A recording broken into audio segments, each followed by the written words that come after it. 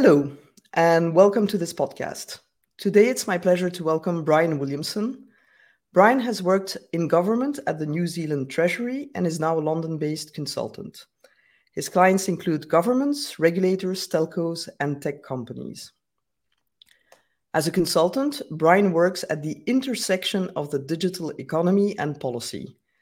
This includes looking at the respective and complementary contributions of connectivity and applications to enhance economic and social outcomes. He recently published a study on the proposed internet tax for CCIA, and I'm sure the conclusions he reached will be reflected in his answers. So, Brian, you know about our 3+1 format. You get 3 questions and 1 soapbox moment at the end. So let's start with the first question. How do you interpret the relationship between users accessing more content and services online and the impact this may have on telcos? Sure. Well, the bottom line is that users accessing more content and applications online has been a key driver for telcos investing in and monetizing broadband access, both fixed access and mobile access. Users want better connectivity at home, at work, and on the move. And that was highlighted by the COVID pandemic, where we saw increased dependency on broadband access.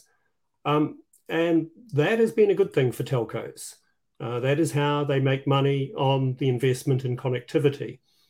And if you think about businesses generally, you do not hear them complaining about demand. Demand is a good thing for a business.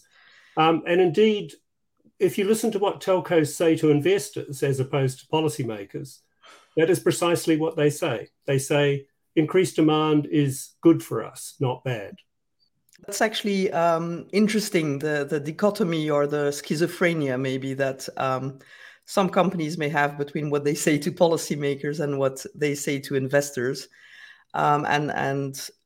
Yes, I think in general, the logic or the common sense, most people would make them think that you're happy when your customers want more, especially when those customers are willing to pay for more, which is the case.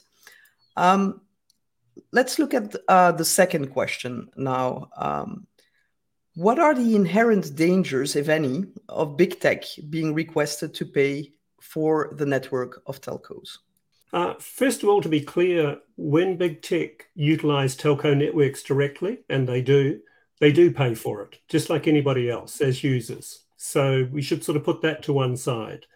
So what's proposed here goes beyond that. It's the idea is that some sort of levy, be that negotiated under the threat of regulation or imposed in some other way, would be imposed on big tech in relation to internet traffic. So I would call that a tax, since it's something that it's not proposed that they have a choice about this.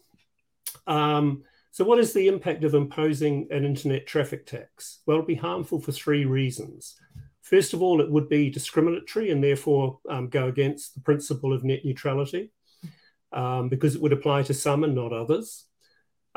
Secondly, it would discourage the development and use of content and applications. And the impact of that won't be limited to big tech, because many others use the services that large tech companies provide, and most obviously cloud computing. And I think you have to think a little bit laterally about how wide those impacts would go. They would impact just about everybody in Europe in one way or another. To give a couple of examples, broadcasters are in a transition to delivery via online rather than terrestrial broadcasting. So they would be, in effect, taxed because they use cloud computing to do those services. Startups and scale-ups, European startups and scale-ups would also be impacted. And if you think of a policy agenda, decarbonisation depends on moving from, if you like, shifting atoms around to virtualisation of services. And that would be discouraged as well. So it runs contrary to essentially all of Europe's digital transformation vision. I think maybe that's where the mistake comes, is the framing that has been ongoing then, but saying it's a debate between telcos and big tech. At the end of the day, it seems to be a debate between telcos and tech, not necessarily big tech, from what you say, and the evolution and the sustainability of tech and the choice that users will continue to have in terms of their tech providers. That brings me to a third question, which is a bit of a more specific question. Do you think it is appropriate, and I'm thinking of you as an economist here, to compare the contribution of big tech and telcos in infrastructure as suggested by some? Arguably, it isn't useful, and perhaps speaking as an economist, to make that comparison, because tech and telcos predominantly do different things. I mean, an economy is built through specialization of services. We don't expect everybody to do everything. That's a basic insight. But let's just kind of leave that to one side and dive in anyway. So what do tech companies contribute? Well, they've made vast investments in terms of research and development and infrastructure. And that infrastructure overlaps a little with what telcos do, but it's predominantly different. It's data centers, that sort of thing. And those are very large investments on a global scale. Telcos do very little R&D these days.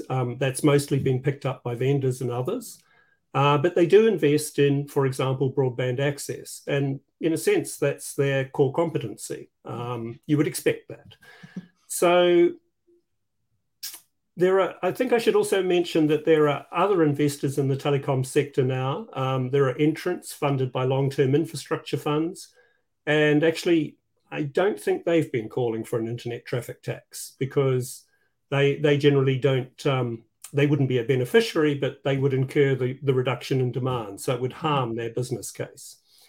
So I think that the key point is that everybody is investing, but primarily in complementary things.